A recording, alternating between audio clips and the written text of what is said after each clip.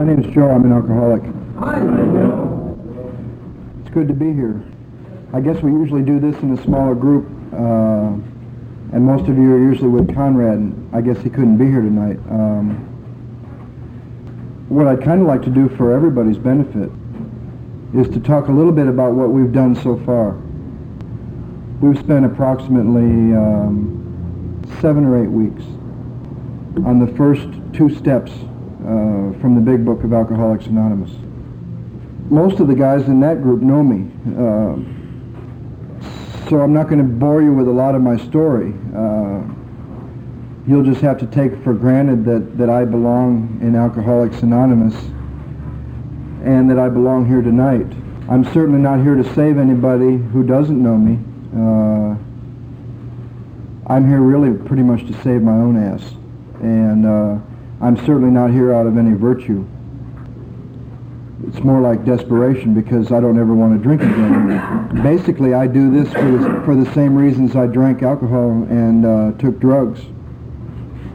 That might shock some of you, but I drank alcohol and took drugs because they worked and they made me feel good. And that's the same reason I do this kind of work today, in the steps and service to other people, because it works and it makes me feel good. It's part of what keeps me sober.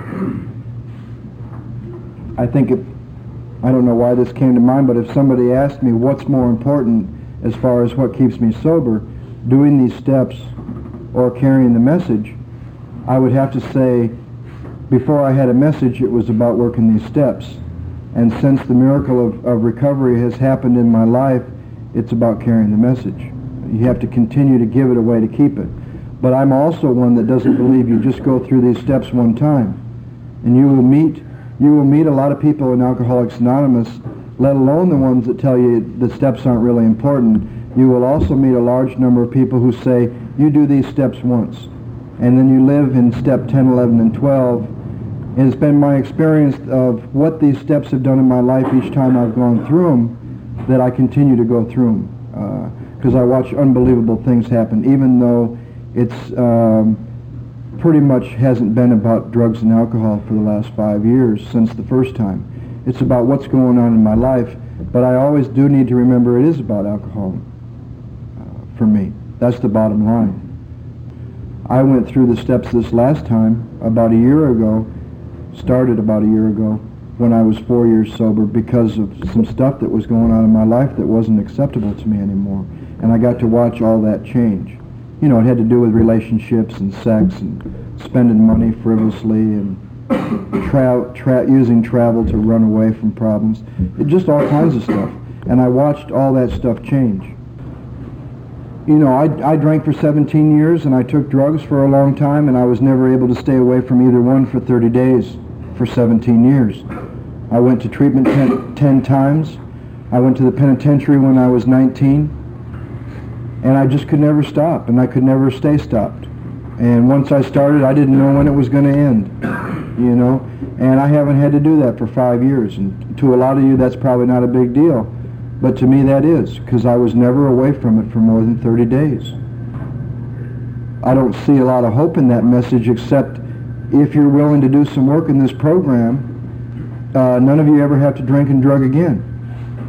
And if that's not an attractive message, which to me it wasn't when I was new, because that meant feeling the way I felt sitting in treatment the rest of my life, there is a process in this program that'll change you. And I realized that's all I've ever wanted. So way before I ever took a drink, I didn't like being me. When I got those glimpses of me, I didn't like that. And every time I went to a bottle or a woman or a geographical location or a pile of money, all I ever wanted was to be changed. And I literally feel inside that's where the miracle has taken place. I always heard old-timers in this program say it's an inside job. And that's really where this miracle has taken place, because I don't feel like that kid that was lost and confused 10, 11, 12 years old before he ever took a drink. And I don't feel like that kid that they sent to the penitentiary when he was 19, lost and confused. And I really don't feel like that guy who was 30 years old sitting around in AA waiting for this to happen by osmosis, lost and confused. I feel different inside. I am at peace most of the time, and when I'm not, I have something to get out of it that works better than alcohol and drugs ever did. Because what I do in this program to get out of that when I'm feeling that way isn't killing me. Booze and drugs used to take the pain away, but it always got worse. Then they were killing me and destroying everybody around me. But this is a big book study, and we have spent, like I said, 6 or 7 weeks on the first 2 steps, which would be everything in the big book from the title page to page 58 we've covered. To help me be centered, I'll share with you real briefly what we've looked at so far. I think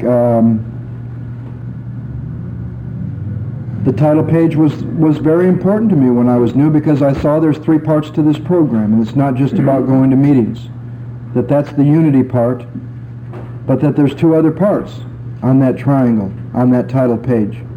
It talks about unity, recovery, and service, and I was only in 1/3 of the program. And it was important for me to see that. We looked at how this book is broken down in the table of contents and where the steps are, and we learned that we were going to find the first step in the doctor's opinion and Bill's story and more about alcoholism, and there is a solution.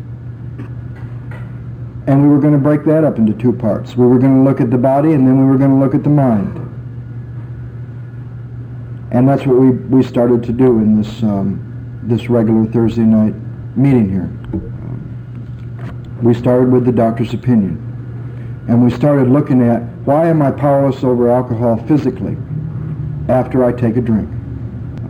We saw that the way this book defines alcoholism doesn't have much to do with what's going on in your life. You know, jail, divorce, jobs, 502s, insane asylums. It doesn't really have much to do with that. That stuff is really kind of the result of your disease, not the reason why. And we tried to put the results of our disease aside and look at, why am I an alcoholic? Because there's really only 2 points you need to look at. One is physical and one is mental. And the physical one that we started looking at in the doctor's opinion is, can you control the amount of alcohol you drink once you take a drink? Do you lose control? And he equates it to an allergy, like strawberries. If I'm allergic to strawberries, and every time I eat strawberries, I break out with a rash, he equates that my disease is similar to that if I'm alcoholic, that when I put alcohol in my system, instead of a rash, you know, I don't get a rash when I drink, but he equates it that instead of a rash, maybe I get a craving for more that's beyond anything I can bring to mind to stop. So you look at that. Does that make sense when you look back through your drinking? Do you think you could take 2 drinks a day for 30 days, no more, no less, and control that? You see, I don't know if that would happen the first day, and it didn't always happen the first day, but it happened. So each of us in our own way in that meeting on Thursday nights looked at that point of control. Do you think you can control how much you drink once you start?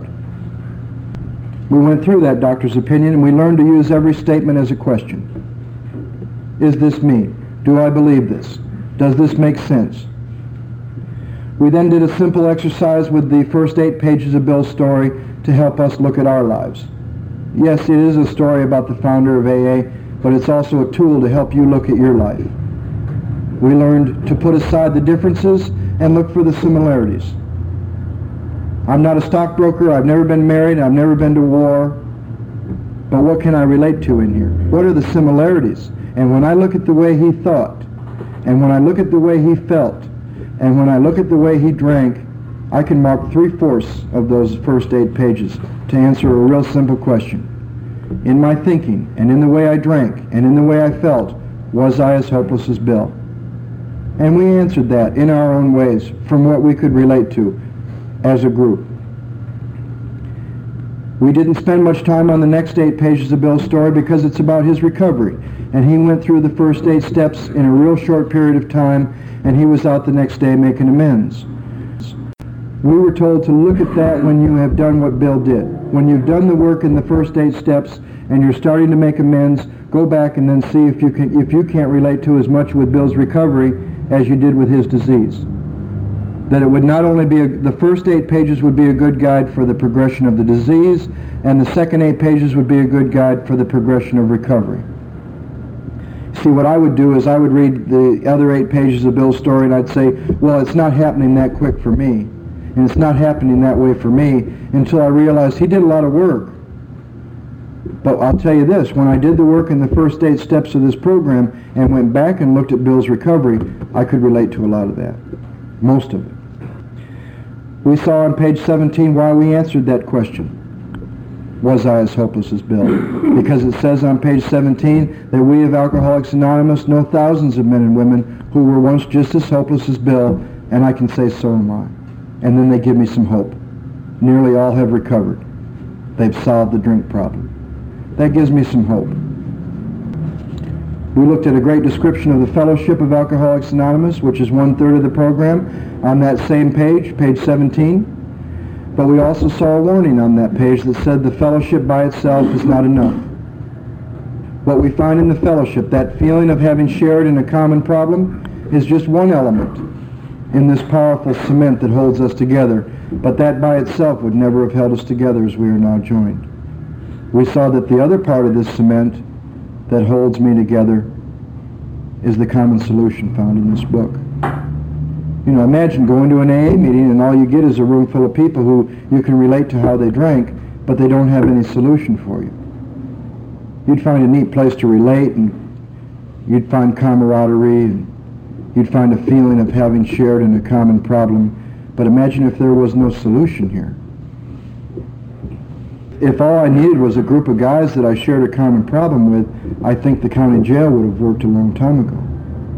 We continued to look at the body of the alcoholic up to the top of page 23 until we were able to answer from the bottom of page 22 as a question, that last statement.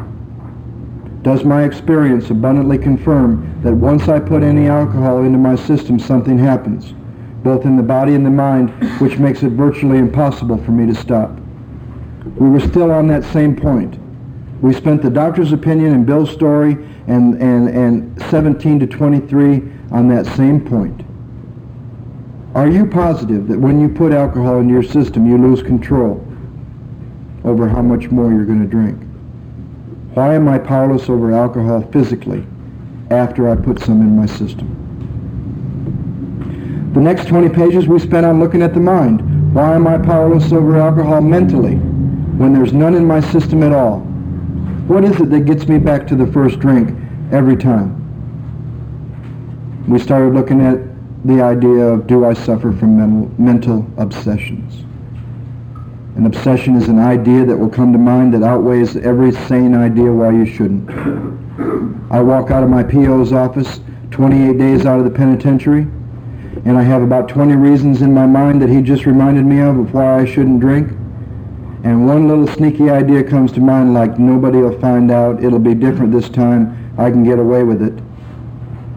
And I walk right into a bar across the street from his office and pick up a drink and wake up 6 days later 120 miles away.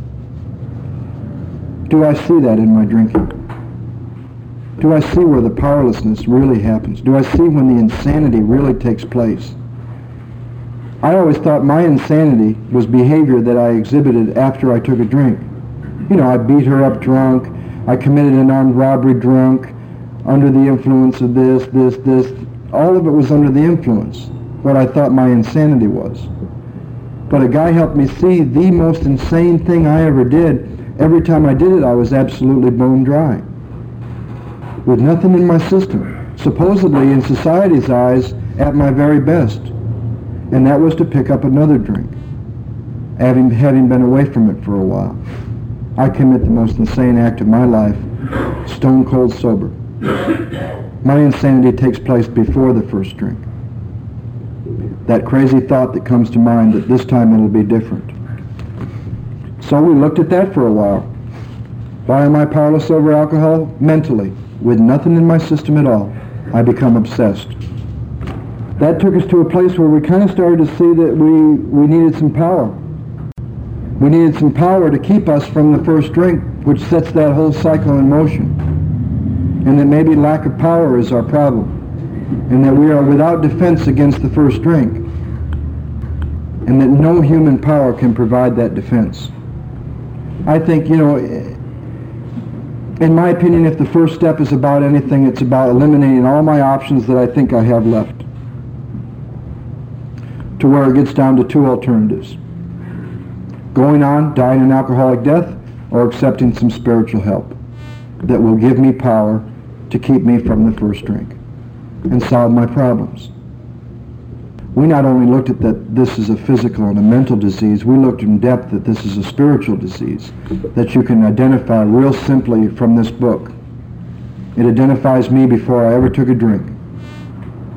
From the doctor's opinion all the way up to where we are, they give descriptions of untreated alcoholism that fit me before I ever took a drink. The root of my disease that's never been treated till I came to this program.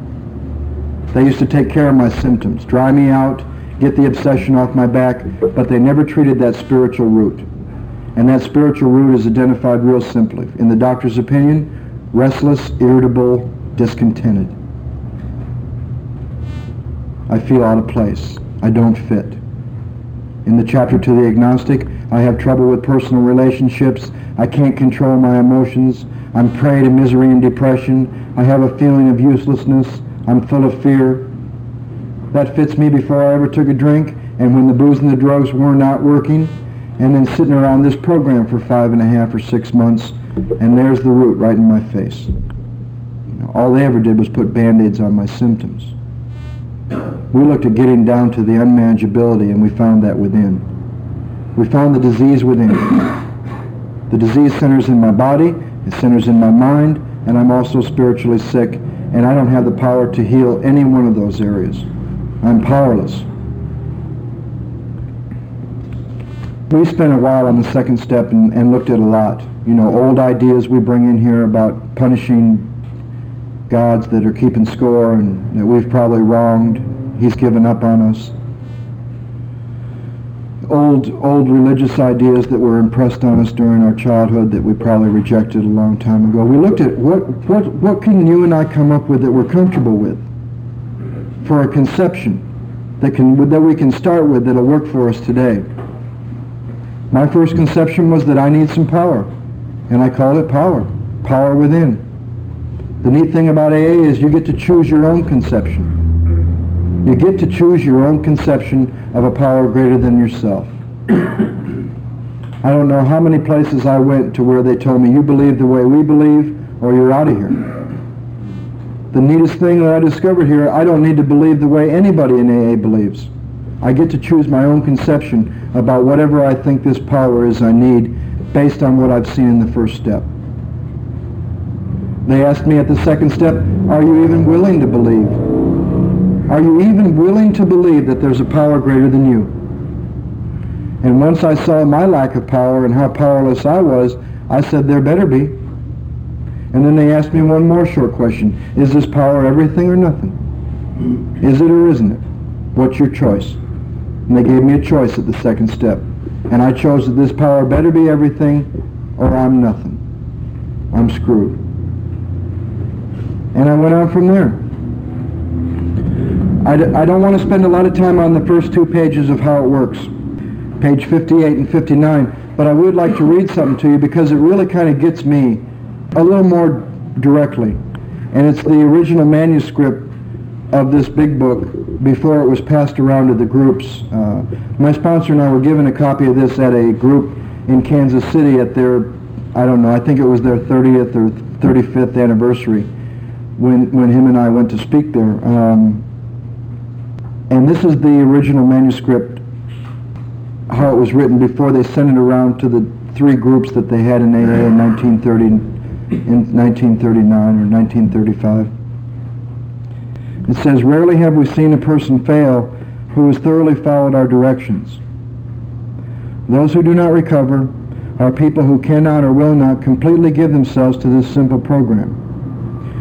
Usually men and women who are constitutionally incapable of being honest with themselves. There are such unfortunates. They are not at fault. They seem to have been born that way. They are naturally incapable of grasping and developing a way of life which demands rigorous honesty. Their chances are less than average. There are those too who suffer from grave emotional and mental disorders, but many of them do recover if they had the capacity to be honest. Our stories disclose in a general way what we used to be like, what happened, and what we are like now. If you have decided you want what we have and are willing to go to any length to get it, then you're ready to follow directions. At some of these you may balk. You may think you can find an easier, softer way.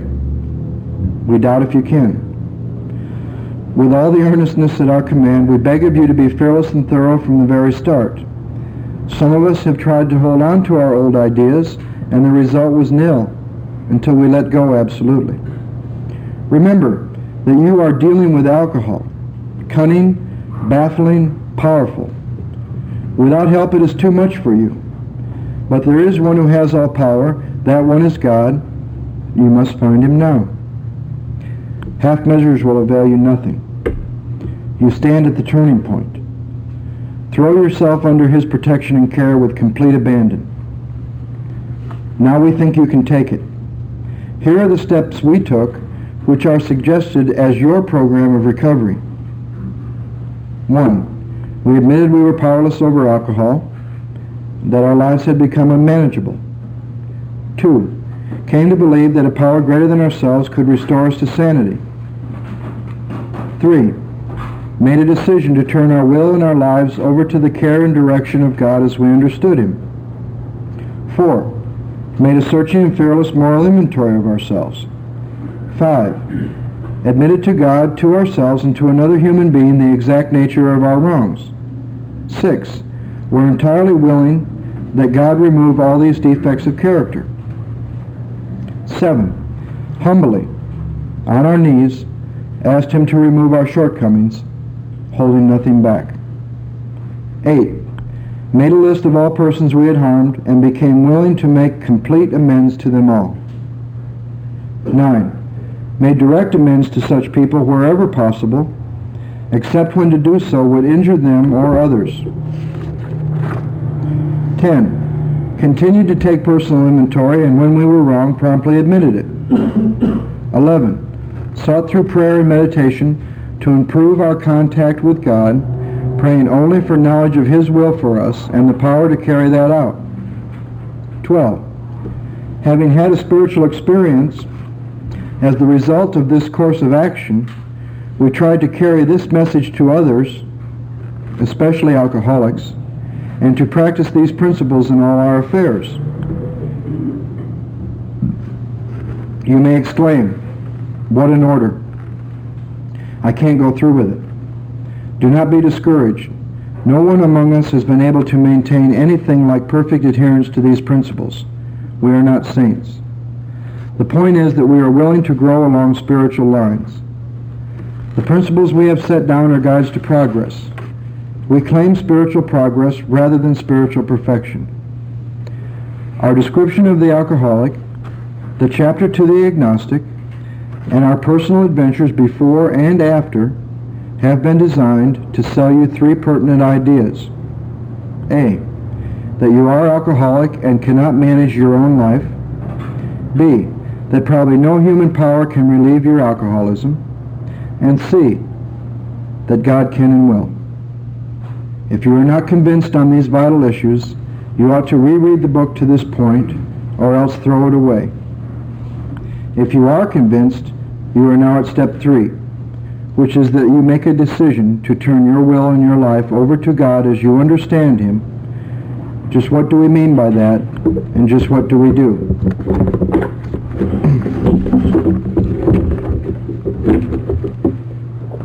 So, I think that first paragraph of how it works, I didn't think that it described me when I first read it. I didn't think I was constitutionally incapable of being honest with myself. I didn't think I was naturally incapable of grasping and developing a manner of living which demands rigorous honesty. I didn't think I suffered from grave emotional and mental disorders. Until I went back and did the work up to this point, and I realized that's me. You know, what I do with the truth is unbelievable.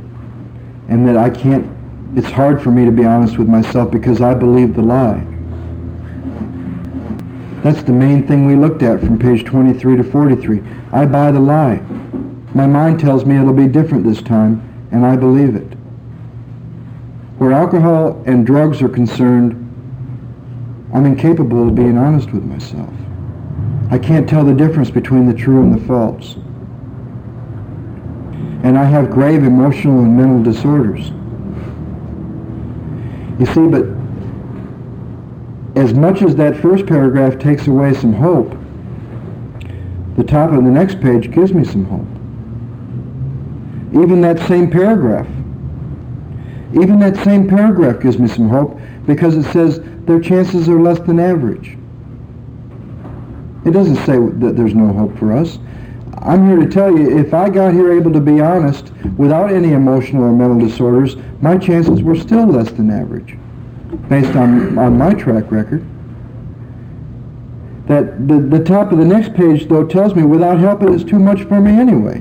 But there is one who has all power. That one is God. May you find him now. You know, that is me in that first paragraph. And my chances were less than average anyway, but there is a way to recover in this program. Because rarely have we seen a person fail who has thoroughly followed our path. If I do what these people did, I should get what these people got. And if you want to see what the promises are of this recovery program, we're going to see some nifty promises right here at the third step. Don't let anybody ever sell you short and tell you the only promises in this program. For those of you who have been to AA, you've probably heard the promises on page 83 over and over and over. If you're painstaking about this phase of your recovery in the middle of the 9th step, we're going to find some nifty promises at step 3, 4, 5, 10. It's interesting that they say half measures availed us nothing. I mean, you would at least think half measures would avail you half. I mean, isn't that how it works out there? And I think, in my opinion, at the end of this, at the end of what we've looked at in the first 2 steps, that we stand at the turning point, and that we're going to ask his protection and care with complete abandon. That somewhere in the process of these first 2 steps, I've given up that I can do it. I've given up the idea that I can fix myself. I think the short paragraph that comes just before the ABCs on the next page really sums up everything we've looked at, step 1 and 2. It says, our description of the alcoholic. See, I didn't know what they meant by that until I did everything up to this page.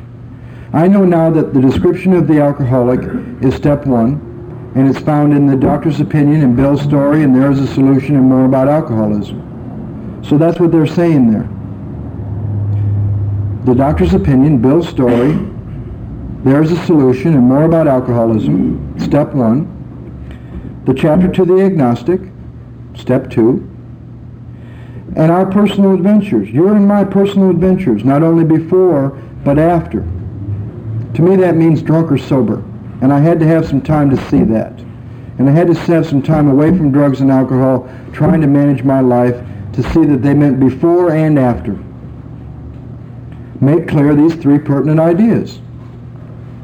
Step 1, that I'm alcoholic and I can't manage my own life. That probably no human power can relieve my alcoholism.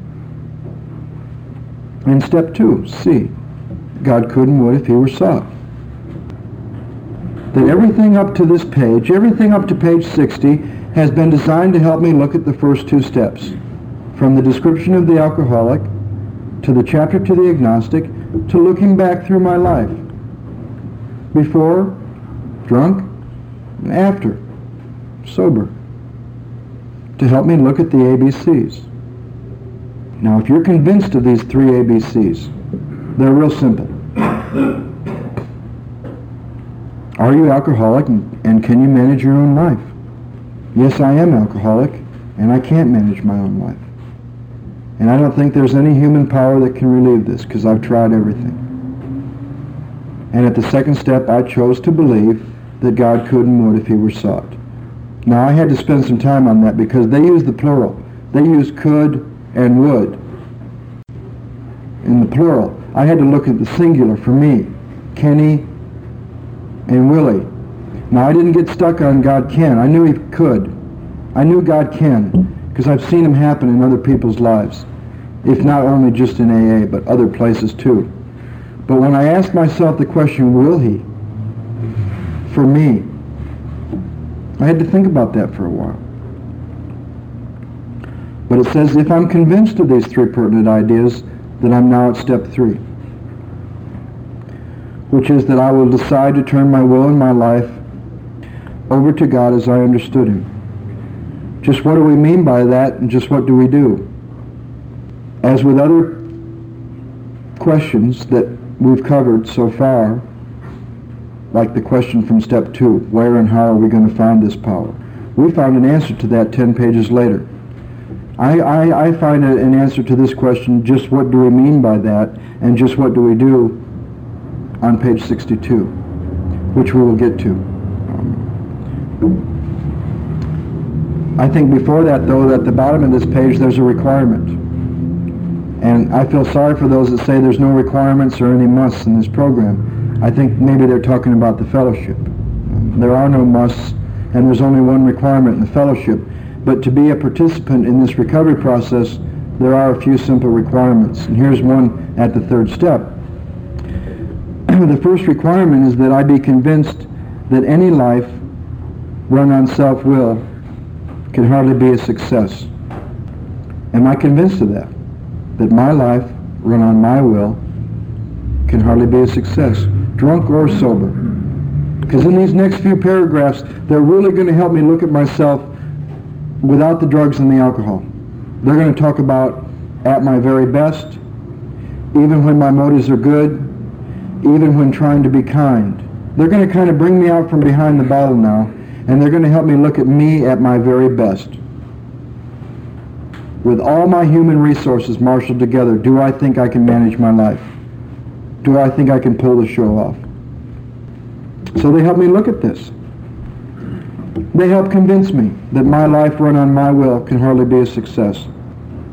On that basis, running my life on my will, I was almost always in collision with something or somebody, even though my motives were good. Even though my motives were good. Most people try to live by self-propulsion. Each person is like an actor who wants to run the whole show, is forever trying to arrange the lights, the ballet, the scenery, and the rest of the players in his own way. If his arrangements would only stay put, if only people would do as he wished, the show would be great. Everybody, including himself, would be pleased.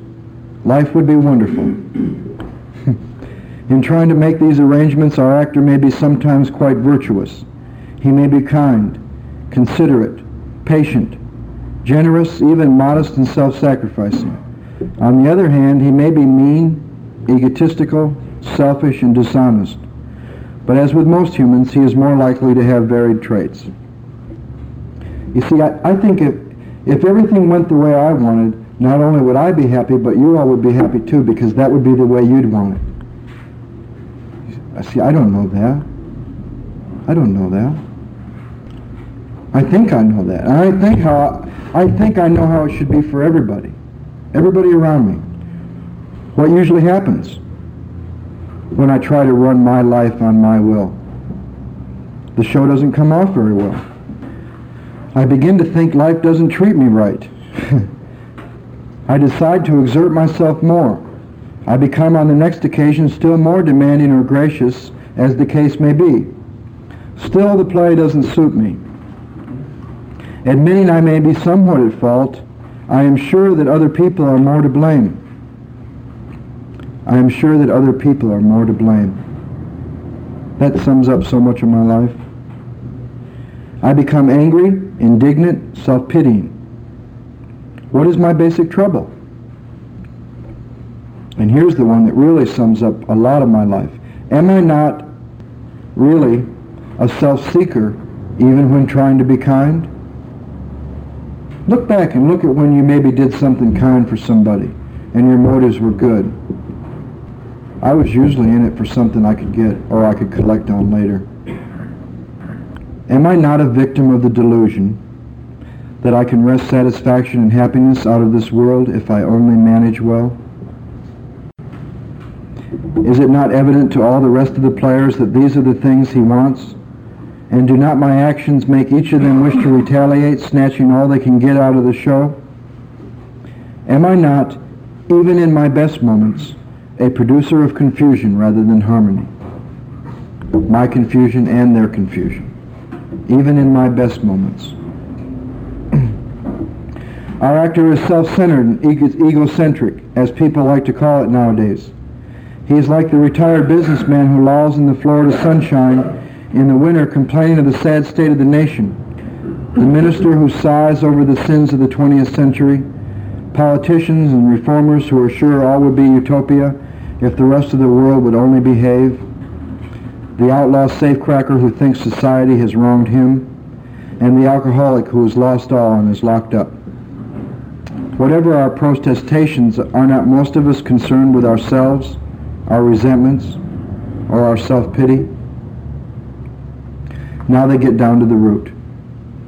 And this describes me before I ever took a drink. All the way through my 17 years of drinking, and when I'm untreated, in an untreated condition, sober. They say that selfishness and self-centeredness is the root of my trouble. I was well into selfishness and self-centeredness way before I ever took a drink. Whenever the booze and the drugs weren't working, and sitting around this program untreated. I want what I want when I want it, and how I feel is so very important that I'm willing to go to any length not to feel that way, to anyone around me, including my own life. That's selfish and self-centered. See, I want to get that way today in meetings, and I want to tell you how I feel. I'm in a little bit of pain, or a little bit of this, or a little bit of that is more important than carrying a message to the new guy. And I want to sit here and impose all my pain and drama on you. That's self-centered. And that's also being really selfish. Selfishness and self-centeredness, that we think is the root of my trouble. Driven by 100 forms of fear, self-delusion, self-seeking, and self-pity, I step on the toes of my fellows and they retaliate.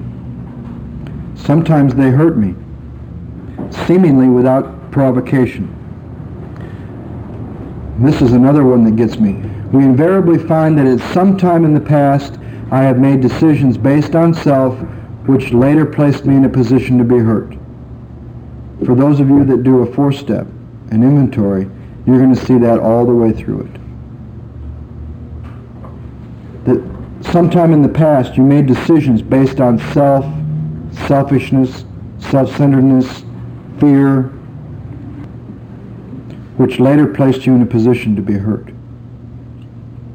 I was told that this next sentence is probably the greatest statement of hope in Alcoholics Anonymous. But I didn't see it until I wrote inventory.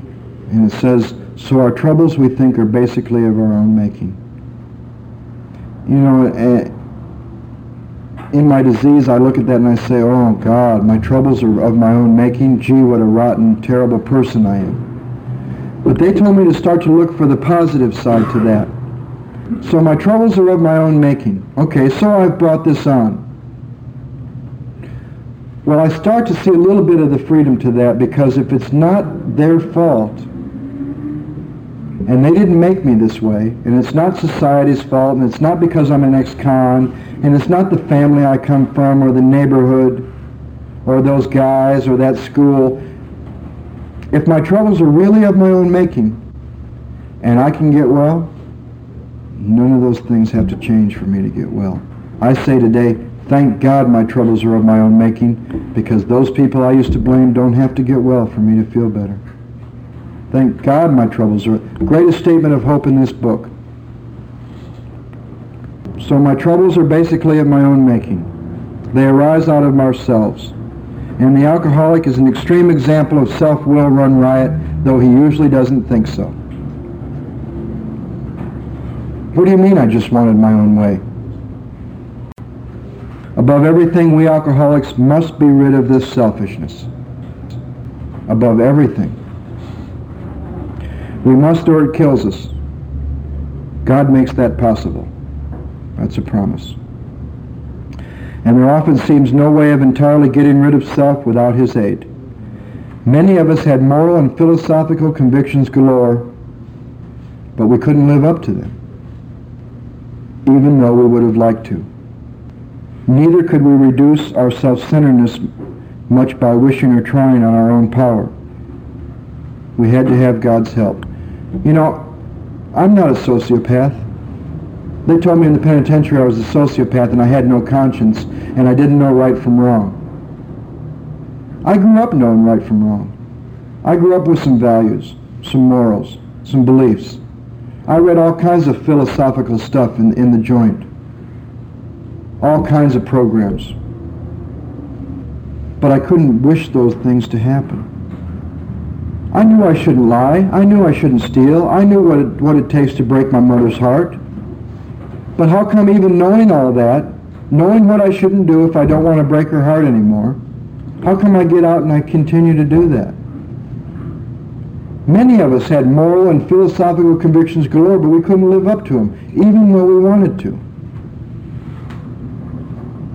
The needed power wasn't there. So once again, I'm looking at, I need some power. And that this third step is going to be a decision to go for that power. And they told me in the second step that I was going to have to search fearlessly, same two words they use in the fourth step, and that I was going to find this power deep down within myself. The last place I ever thought to look. I always thought all that was in there was garbage because of my experience in therapy. Every time I go in there, it hurts, and it's painful, and it's scary, and I don't like what's in there. But I was told if we can clear away that garbage, that pain and that guilt and all that stuff that's in there, what we were going to find there was true power that I was born with. It's been there all the time. So we had a question on the previous page. That we are going to decide to turn our will and our life over to God as we understand Him. Just what do we mean by that, and just what do we do? Here's the answer. This is the how and the why. How is what we do. Why is what we mean. Why do I have to do this? Here's the third step decision. I always thought that doing the prayer was the decision at the third step. I was told this is the third step decision. I will decide that hereafter in this drama of life, God was going to be my director. He is the principal. We are His agents. He is the Father. We are His children. Most good ideas are simple, and this concept was the keystone of the new and triumphant arch through which we pass to freedom. So why do I need to turn my will and my life over to the care of God? Because me playing God hasn't worked. Me running my life on my will hasn't worked. Now, how am I going to do this? I am going to decide that from hereafter, He's the director. He is the principal. He is the Father. We talked from page 17, where it told me how to make this cement with 2 equal parts, what I find in the fellowship and what I find in the common solution in this book, and that we were building a foundation with that cement.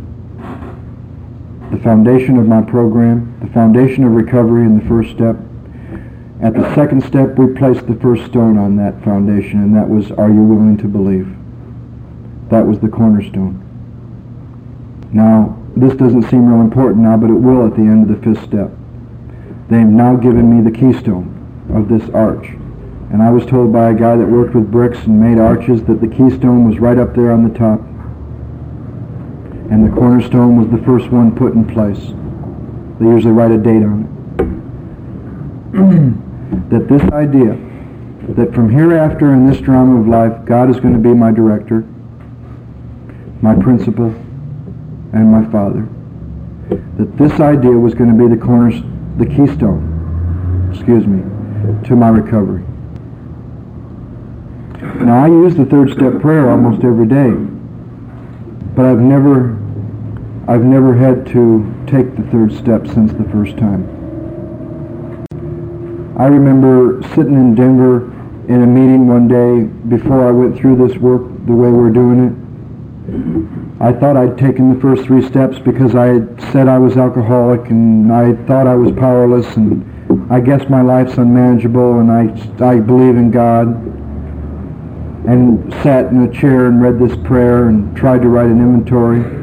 Somewhere during that time, when I thought I had taken these first 3 steps, I sat in a meeting in Denver and I said, well, I turned it over and I took it back. And I turned it over and I took it back. Thank God one of these old-timers looked at me and he said, if you're still doing that, son, you haven't turned it over. He said, why don't you shut up and sit down and listen? And for the first time in my life, I did that. He said, you know, it's kind of like sending someone over in the corner to pray for ham and eggs and then just tell them to sit there. They'll probably starve to death. But he said, if you tell someone to go sit in the corner and pray for ham and eggs and then get up and make a commitment and do their best, they'll probably eat ham and eggs that day.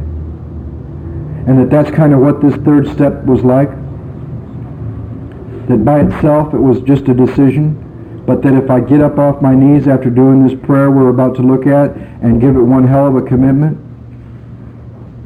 that this thing would probably happen. He said it's kind of like a chicken and a pig walking down the road, and they come to a church and there's a sign on that church that says, help feed the poor. And the chicken looks at the pig and he says, we ought to do something about that. And the pig says, well, what could we do? And the chicken says, well, we could feed him ham and eggs.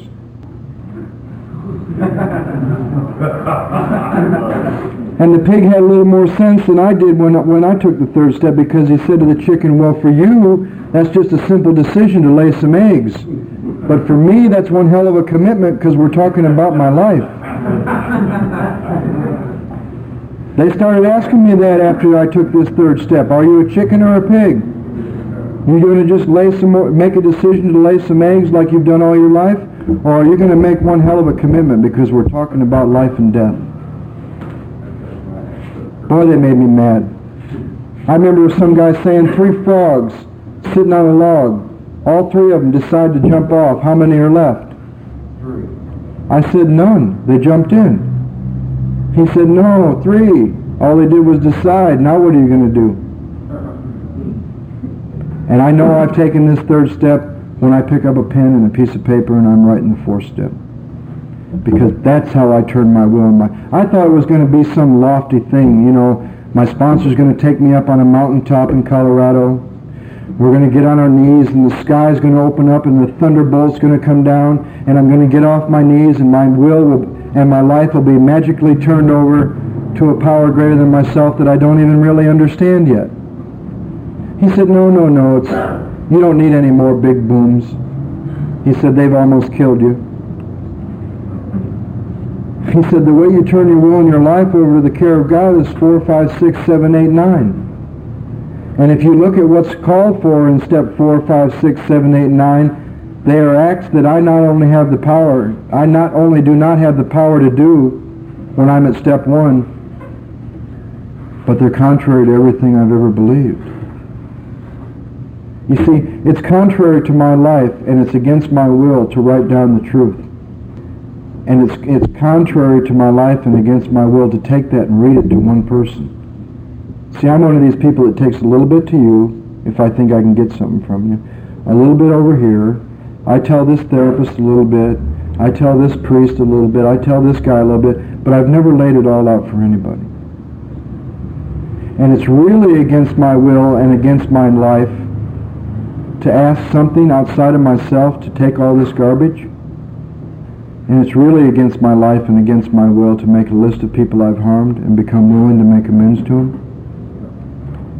And it's really contrary to my life and against my will to go to those people and make amends. So the way I turn my will and my life over to the care of God is by doing things in 4, 5, 6, 7, 8, and 9 that are contrary to my life and against my will. You know, you don't just take the third step and wake up the next day with holy. I'm grateful for a sponsor who never used the promises in this book like carrots. Like, you know, they dangle them out in front of you to lead you along. My sponsor believes that these promises should be used as a checklist. And when we get to some, if they're not happening, we'll miss something, we go back because we haven't been thorough. And he said that what we were about to do, there was going to be a paragraph of promises before we even got on our knees and did it. That the miracle of the third step had already happened, or I wouldn't be ready to get on my knees and do that prayer. But what he asked me to do that day, he asked me to get quiet for a little bit. And he asked me to take that simple idea that I just decided about the Father and the principal and the director, because that covers every area of my life. He asked me to take those simple ideas, that keystone, and kind of put it together with what I chose at the second step, that I was willing, that cornerstone. And to put those two ideas kind of put them together with my own conception. And to imagine that. And it started real mechanical, and it started in my head, but it's become the most important part of my sobriety because he told me to get a picture of a place where I was comfortable at once. And I think the first time it was like on a mountaintop in the woods. And I was just sitting quietly, and I tried to see that in my head, and he said try to imagine that within and see it down in your gut. And just to be quiet and sit there with the Father, whatever my conception was, for a little while. And he left the room, and I sat there. And a picture came to mind, and it was kind of hard to see it with him, but, you know, I tried to do that, and I got quiet. And he came back in the room after a few minutes, and he read this next paragraph, and all of what he read to me in this next paragraph started to happen. Even in those few minutes of quiet. You know, it's like something had happened in the first 3 steps that time that gave me some power to go in and look at that inventory that I was never able to look at. And when he came back in the room, he read this. Because I needed to remember that at the second step it did say that deep down within would be the only place that I would find this. In the last analysis, it would be only deep down within that I would find this power. And I started practicing that from that day to this, and it's probably the most important thing in my life. That I have a quiet place within I can go when I'm confused, when I need an answer, when I need some direction. But he came back in the room and he read this paragraph on page 63. And it says, when we sincerely, and that's probably an important word, when we sincerely took such a position, all sorts of remarkable things followed. We had a new employer. Being all-powerful, he provided what we needed if we kept close to him and performed his work well. Established on such a footing, I became less and less interested in myself, my little plans and designs. More and more I became interested in seeing what I could contribute to life. As I felt new power flow in, as I enjoyed peace of mind, as I discovered I could face life successfully, as I became conscious of his presence, I began to lose fear of today, tomorrow, or the hereafter. I was reborn. And that began to happen before I got on my knees and did that prayer, and it's only gotten stronger since. I have never taken back that decision I made at the bottom of page 62. Now, I'm not saying I have never not tried to run my life on my will, but it's been futile, and I've never taken back that decision, because I don't think I have a choice once I've sincerely done this. I like a guy that I heard who says he doesn't have the luxury of getting up every day and deciding whether he's alcoholic or not, and who's got the power, and making this decision every day, because the day might come when he's not real fit to make that decision and he decides the wrong thing. I think if this is done once sincerely, I don't ever have to make this third step decision again, even though I continue to use that prayer on a daily basis. It says here that many of us said to our Maker as we understood him, God, I offer myself to thee, to build with me and to do with me as thou wilt. Relieve me of the bondage of self, that I may better do thy will. Take away my difficulties, that victory over them may bear witness to those I would help of thy power, thy love, and thy way of life. May I do thy will always. Now they probably knew who they were writing this book to, because after the prayer they snuck this in there. We thought well before taking this step. Making sure we were ready, that we could at last abandon ourselves utterly to him. But see, if I've covered everything up to this prayer, I have thought well before taking this step. I have really begun to see what this decision is about and what it's based on. And it's based on those ABCs, and they told me exactly where I found A, B, and C. And if I've covered everything up to this point, I've thought well before taking this step, and I've asked myself, am I really ready to abandon myself? I found it desirable to take this step, this spiritual step, with an understanding person. Another alcoholic. They say maybe like our wife, best friend, or a spiritual advisor. I think my sponsor is my spiritual advisor. But it is better to meet God alone than with one who might misunderstand. You got to remember, they wrote that back when there wasn't always an AA guy to grab, and people were doing this for the first time by themselves. Now we have the luxury of being surrounded by people in AA who have done this and would understand. The wording was, of course, quite optional, so long as we expressed the idea, voicing it, without reservation. This was only a beginning, though if honestly and humbly made, an effect, sometimes a very great one, was felt at once. If I look at the third step by itself, it's just a decision to go for some power that I don't have. I think 4 through 9 is about getting that power. Now we're going to wait a week before we talk about inventory, but if any of you ever take this third step sincerely, having covered everything up to this point, I would say not to wait a week before you start an inventory. It says it once. So I hope that each and every one of us in our own way can look at this and decide, are we chickens or are we pigs? Are we going to lay some more eggs like we've done all our lives? Or are we going to take this third step and then make one hell of a commitment? Thanks for letting me share.